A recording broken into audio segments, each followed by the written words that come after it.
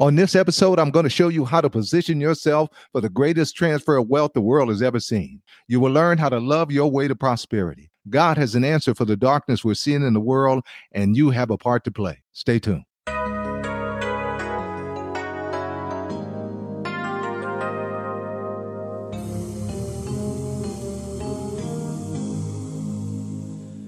Life was bitter to the core. There was nothing to live for until love came. My name is Harold J. Perkins, and at the age of 17, I was selling drugs and on my way to an early grave. While sitting in my house with about 10 guys, God gave me an out-of-body experience, and I was lifted above the room. I could see everything moving in slow motion. After that, I got up and put those guys out, and I cried out to Jesus Christ. He came into my life with liberty and purpose.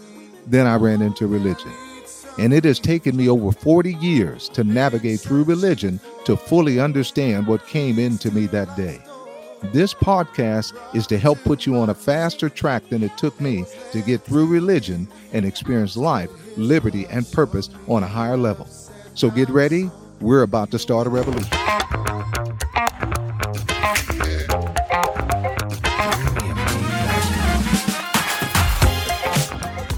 Again, welcome. Are you ready for the greatest transfer of wealth that the world has ever seen? Are you ready for the greatest demonstration of God's power that the world has ever seen? Don't be deceived by the darkness. It's an indication that we've entered the day of the Lord Jesus Christ. For about 2,000 years now, we have been in the last days. Now, how long the day of the Lord Jesus Christ will be, I don't know. I don't know if it's 5 years or 50 years ago, or 100 years ago, or 200 years ago. But what I do know, because I can read, that the signs are already here. If you read Joel, Joel chapter 2, and Isaiah chapter 60, verses 1 through 5, in both places, you'll see it talks about darkness and gross darkness. And boy, are we seeing darkness and gross darkness. And God said, on the end of the darkness, on the other end of the darkness, that he would prosper his people with a wealth transfer. It is already happening for some people. Over the last week, I've heard from several people that have began to receive this wealth. Now, what I'm going to talk about on this episode is a major key to you positioning yourself to be used by God in an incredible way, to receive this wealth that's about to happen, to receive this anointing of power that's about to happen. And this place is called the secret place. And for most believers, it's a secret. They have yet to discover it. I'm going to reveal it on this episode, and I'm likely going to be covering this on the next episode and possibly the episode after that. Okay. Now, it's a place talked about in Psalms 91 as a place of protection and blessing like no other place. I've talked about every believer being in Christ by believing in Jesus only. That's all it takes to go to heaven, to believe in Jesus Christ. But and what a wealthy place we have in Christ. But this is a place that's in Christ, another place in Christ. That's what this place is. Okay. The secret place is something that you have to do to live there. You don't have to live in the secret place to go to heaven, as I said. That comes from just believing in Jesus Christ. But to fulfill your God-given purpose and receive all that God has for you in this life, God is requiring something from you because he's already equipped you to do it. Now, let's read some of Psalms 91, and you can kind of get a flavor of this special place. It starts off in verse 1 saying, "He that dwells in the secret place of the Most High." So it's a secret place of the Most High. It says, shall live under the shadow of the Almighty. That's pretty close if you're living under his shadow. Verse 2, "I will say of the Lord, he is my refuge and my fortress. In him will I trust. Surely he shall deliver you from the snare of the fowler and from the nauseous pestilence. He shall cover you with his feathers, and under his wings shall you trust. And his truth shall be your shield and buckler. You shall not be afraid for the terror by night, nor for the arrow that flies by day, nor for the pestilence that walks in darkness, nor for the destruction that waits that waste at noonday. 1,000 shall fall at your side, and 10,000 at your right hand, but it shall not come near you. Wow, isn't that some kind of protection? You see, King David, who wrote this psalm, he lived in this place. And in this place, he was able to go out to battle time after time and fight in combat, and God supernaturally protected him over and over again because he lived in this place. He was also promoted by God to be king over his people because he lived in this place. Now, Jesus actually talked about this place before he went to the cross, before he left earth. Let's read where he begins to talk about this. Now, I'm in John chapter 13, 31 through 5. Now, what's about to happen is Jesus has just had the Last Supper with his disciples, and Judas is about to go out and betray him, turn him over to the religious leaders that eventually were going to turn him over to Rome, and they were going to put him on the cross. Now, so the reason I'm setting the stage for this, because this is the equivalent. So Jesus knows he's about to die. Now, let's go to someone that's on their dying bed, and they know they're about to leave. They know they're about to die. You better know that what's going to come out of their mouth now is important to them. And we can say, because we know the heart of Jesus, that what he was going to say was important to us. Okay, let's listen to what he says.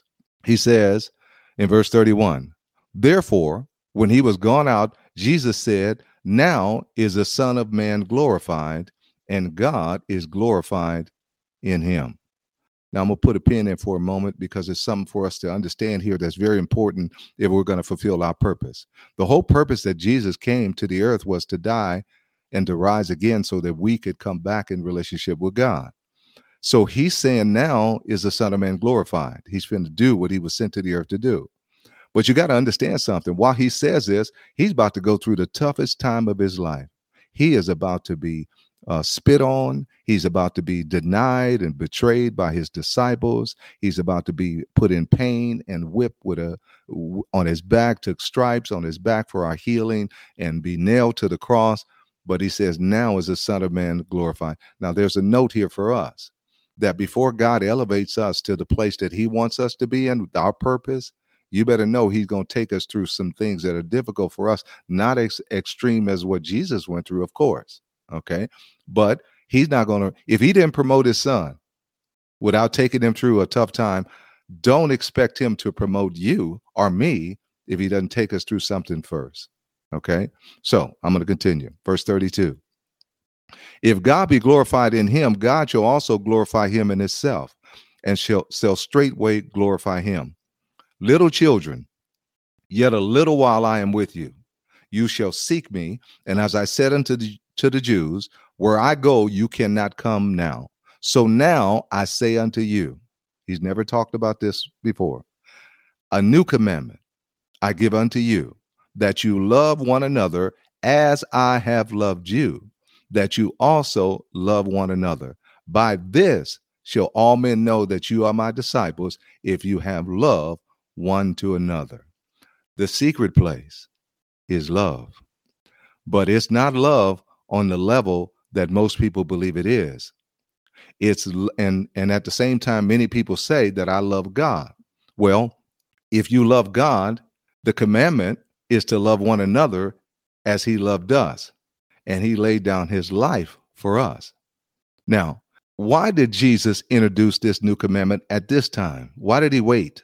Okay, and if it was in the if it was in the Old Testament, then it's not new. Okay, and again, as I said, why did he wait 3.5 years talking about this when he was with his disciples for 3.5 years? Because they would not be equipped to keep it until after he died and they received his life. Notice, the new commandment is that we love one another as he loved us. Now, I've heard ministers say that we are to love one another as we love ourselves. Well, that's Old Testament. That's not new. That's not what Jesus was saying here. To love one another as you love yourself is on a selfish level. Jesus was talking about something much higher than that. The love he is talking about here is why Father God placed everything in his hands. And as we love like Jesus said and did, God will do exceedingly abundantly above all we ask or think. Now, don't take my word for it. I'm going to give you further clarity because Jesus goes on to talk about this in John chapter 15. And I want you to hear what he says the person can ask that lives in this place. I'm in John now. I'm going to go on to John chapter 15, and I'm going to pick up reading at verse 4. Now, this is all Jesus talking here. It's in the red. So here's what it says. Abide in me, and that's the same as saying live in me, is what Jesus is saying, and I in you. As the branch cannot bear fruit of itself, except it live in the vine, no more can you, except you live in me. I am the vine, you are the branches. He that lives in me and I in him, the same brings forth much fruit. For without me, you can do nothing. If a man live not in me, he is cast forth as a branch and is withered, and men gather them and cast them into the fire, and they are burned. If you notice that that's the opposite of what we just read in Psalms 91. In Psalms 91, he said, I got you. If it falls at your right hand, I got you. But he says in verse 6, if you don't live in me, and I'm going to show you where he says living in him is keeping the new commandment. But he says, if you don't do that, a man could be cast forth as a branch and is withered, and men gather them and cast in the fire, and they are burned. In other words, that protection that's talking about in Psalms 91 is not there because you're not abiding. Verse 7. Now listen to this verse. If you abide in me and my words abide in you, you shall ask what you will, and it shall be done unto you. Wow. That's pretty powerful. When God is saying, I didn't write this. He said, if you live in me and my words live in you, you shall ask what you will, and it shall be done unto you. Now, the key to this and to being able to do this is you got to abide in him, and then the words got to abide in you. Well, the word abided in you is where the faith comes in at. You abided in him is where you keep the commandment. In other words, you lay down your life. Now, because of that, God can trust you, because I'm going to show you that in this place, if you ask for something in this place and you're in fellowship with God, of course, and it's not his will, you're going to lay it down yourself. You're not going to even want it. I'll show you that as we continue. Okay. I'm going to pick up reading at verse 7 again. If you live in me and my words live in you, you shall ask what you will, and it shall be done unto you. Herein is my Father glorified, that you bear much fruit, so shall you be my disciples. As the Father has loved me, so have I loved you.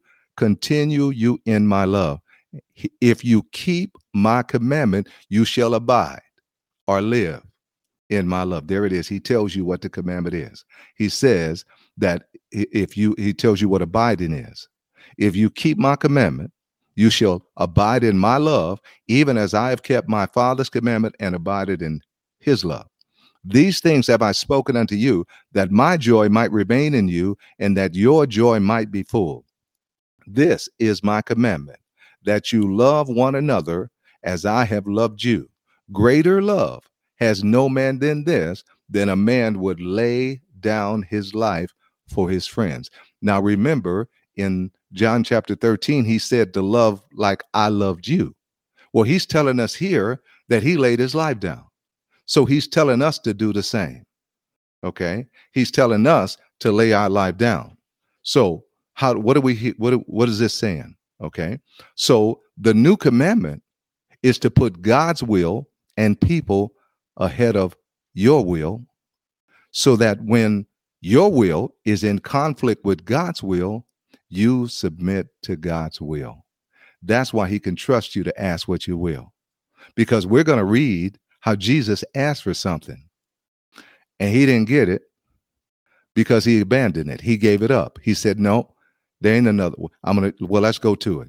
This is where I'm going to go to where Jesus was getting ready to go to the cross. He's in the garden.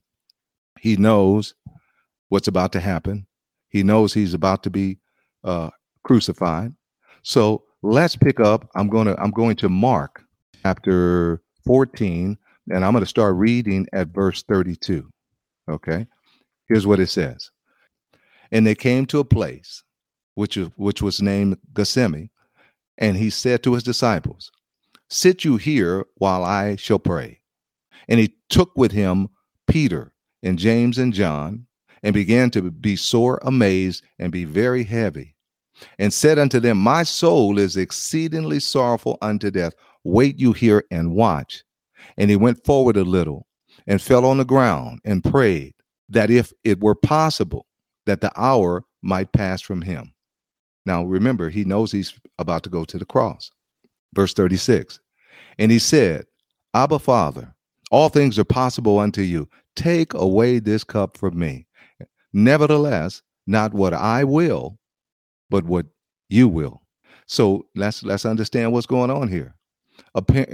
Jesus is saying, I'm not making this up. I'm reading Bible.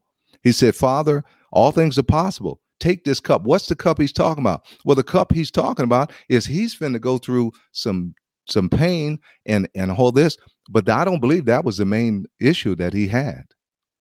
It's now dawning on him that he's about to be separated from his Father, and he's never been separated. And he knows that this is the place above every other place, and that's connection with his Father. So I believe his agony here and what he was saying when he said, Lord, hey, can we do this another way without me having to be separated from you? I don't think he was concerned about the pain he was going to go through on the cross and the denial and all those other things, but he was going to be separated from his Father. I'm going to continue. So he goes to the disciples again. And then in verse 39, it says, and again, he went away. So now he's going away the second time. And he prayed and spoke the same words. And then he returns again and found his disciples asleep. And then it says again, he went out again. And then it says he comes the third time to them after praying this prayer for 3 times. And he said unto them, sleep on, take your rest. It's enough. The hour is come. Behold, Son of Man is betrayed into the hands of sinners. Rise up, let us go. He that betrays us is at hand. So look what happened. I mean, he went from being sore, amazed, and heavy, and all of a sudden he's got the courage of a lion. He said, let's go. All right. And basically here's what he's saying. There is no other way. I have to go through this. Okay. So let's go.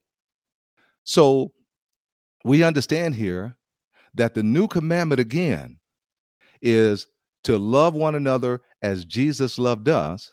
What that is when my will is in conflict with God's will for me to impact people, because God wants me to impact people, I lay my will down to do the will of God, just like Jesus did here. This is unselfish love. Now, let me share right here how I stumbled into this. I was many, many years ago, and I didn't know. It took me many years before I even understood this to be the commandment as to what I did then.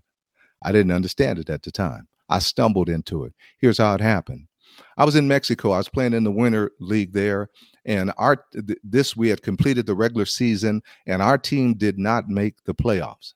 However, all the teams that did make the playoffs were given an opportunity to pick 2 players off of the losing teams, and I was on one of the losing teams, and they could pick whatever 2 players they wanted off those teams. Okay. And there was several teams in the league. So it was a lot of people available for people to choose. The truth is, I should have just packed up and went on home right away because I played terrible. I did not have a good winter season at all, but I know how to walk in faith. And so I was about to pray. We had 2 days before the playoffs were going to happen. So here's what I was about to pray. I was about to say, Father, I want to go home the 2 days and spend some time with my family. And then I want to come back and play in the playoffs here. So I was about to say, in the name of Jesus Christ, I claim and declare that I have received this 2 days off to go home to my family, and I'm coming back and to play in the playoffs. That was the selfish prayer that I was about to pray. But some on the inside of me said, don't pray that prayer. And so here's what I said. I said, Father, you know, I want to go home and see my family for a couple of days. I haven't seen them in a while, and I'd like to play in the playoffs. And here's what I heard. He said, I have something for you to do the 2 days that you want to go home. And I'm like, Lord, what are you having me to do here? Because here's what has happened. I had played one of the coaches that I played with in the summer league. He lived in the city. And when I was playing in the summer with him, I prayed with him and he got filled with the Holy Spirit. And so when I came to play in the city that he lived in, he told the people at his church what had happened to him. And he was bringing people one by one to the church, to where I stayed at. And I was praying with them and they were being filled with the Holy Spirit. Okay. At the same time, while that was happening, the pastor, which was a female pastor of the church, she said, well, Lord, I'm not going to no hotel. If you want me to receive this, then you need to have him come here. Okay. Well, we had what I didn't know the pastor had prayed that. So one day before the season was over, I was real tired. And up until this time, I had taken authority over the rain. Okay. So anytime it looked like it was going to rain, I took authority over and said, nah, we're going to play. I'm here to play. And every single time we played. This time I was tired. So I said, Lord, I want this day off. So I didn't pray about the rain. We got rained out. Well, it was perfect because the pastor had prayed that I would come and to the church and pray with her. And if we had played the game, I wouldn't have been able to go. So since we got rained out, the man came and got me. The coach came and got me and said, hey, the pastor wants you to come to the church. And so I went to the church and I prayed with her and she got filled with the Holy Spirit. She was crying and praying. We couldn't even shut her up. It was just a glorious experience that she had. And so now I'm saying all that to say this. So when the Lord said I have something to do, I'm saying, Lord, what do you have me to do? I've been doing all this already. And I'm telling you, as soon as he said I had something for you to do, I heard a knock on the door. It wasn't a minute. It wasn't 5 minutes. It wasn't even a minute that went by that a knock came at the door. And it was a coach.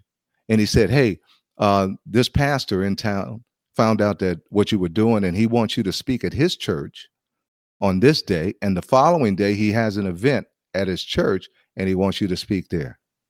There are the 2 days. Now, is God awesome or what? I'm telling you, that's how it happened. So long story short, I did what God wanted me to do those 2 days. And a lot of people's lives were changed and transformed. And so after that, I'll come back to my place after those 2 days and still no word on who's going to be picked for the playoffs. So I said, Lord, I sure would like to have a job on the playoffs. And here's what I heard him say. He said, you got it. He said, you did what I told you to do. You got it. And so shortly after that, I got a call from what I found out later is the best team to play on in the Winter League. And they called me, and I want you to hear what they said. They did not say that we picked you up because we believe you can help us win, or we picked you up because we needed somebody to play your position. Here's what they said to me. We picked you up because we heard that you were a good person. Now, who picks up somebody to win a baseball game based on those terms? Okay. And here's what happened. That team advanced me more money than I earned because we got knocked out of the playoffs in the first round, but they had advanced me more money than I earned. They never asked me for that money back. So God did exceedingly abundantly above because I submitted my will to do what he wanted. And that's love. You see, in Joel chapter 2, it describes a people of God walking the earth like no other people. And if you read it, Joel chapter 2, it calls them a great people. Now we're going to read later, and I'll give you a little heads up because I'm not going to get through it on this episode, but we're going to eventually go to 1 Corinthians chapter 13, where it says that the greatest of these is love. So what makes these people great that Joel talks about is love. Therefore, God can trust them with the wealth to not consume it on themselves. They'll use it to make other people's lives better.